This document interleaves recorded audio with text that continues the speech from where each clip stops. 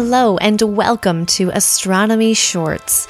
My name is Kelly O'Loughlin, and today I'm going to tell you about 3 unfamiliar objects in the solar system.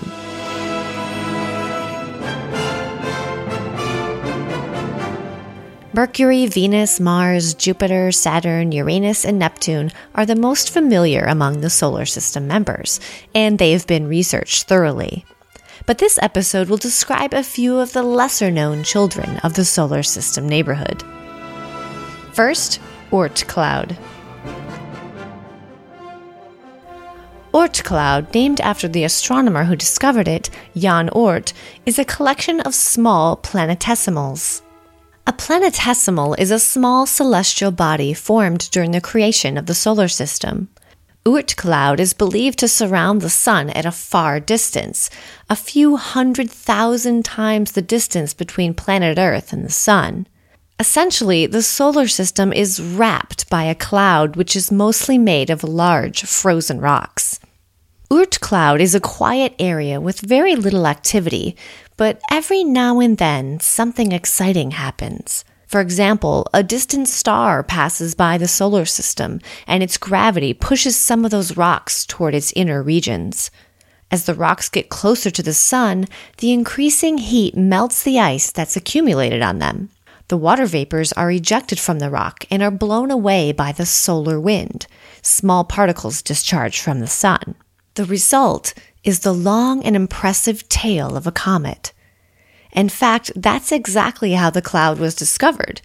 Jan Oort assumed that if comets continuously reach us from distant areas of the solar system, then somewhere there must be a storage of deep frozen comets.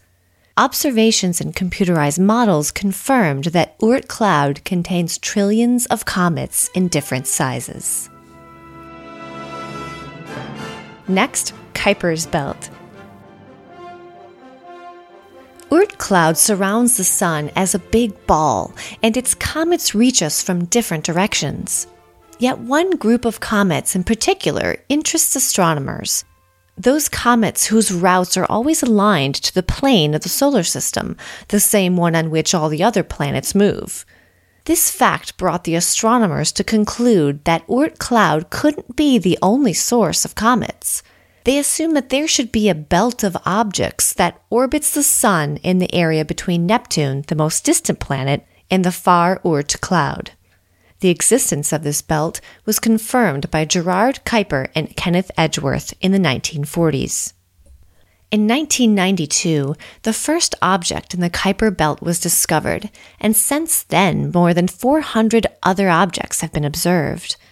The area between Kuiper and the Oort cloud is called the circumstellar disk, and it contains objects that used to be part of Kuiper's belt but were thrown out due to the gravitational forces exerted by the inner planets. Next, dwarf planets. When Pluto was discovered in 1930, it was considered to be the smallest planet of the solar system, but having strange characteristics compared to other planets. For example, all other planets orbit the Sun in a circular trajectory and move on the same plane, while Pluto's trajectory is extremely elliptic and at a high angle relative to the Sun's path. But despite Pluto being the black sheep, it was classified as a real planet.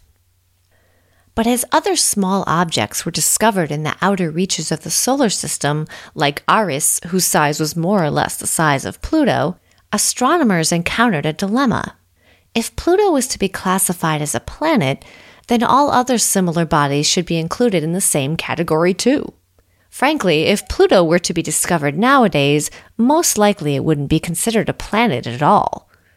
The astronomical community debated over the question, what is a planet? And finally, in 2006, it was decided to remove Pluto from the list of planets and define it as a dwarf planet.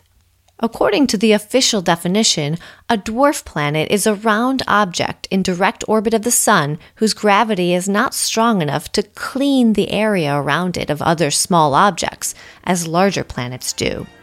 A bit of an insult for Pluto, but it is what it is.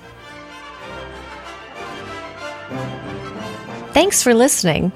Next time on Astronomy Shorts, I'll tell you about 3 things we left behind on the moon. Visit our website, cmpod.net, to subscribe to this podcast and the Curious Minds podcast, and check out pictures and links related to what you heard in this show today. What did you think of this episode? Want to suggest an exciting topic for our next Shorts series? Drop us a line at info@cmpod.net.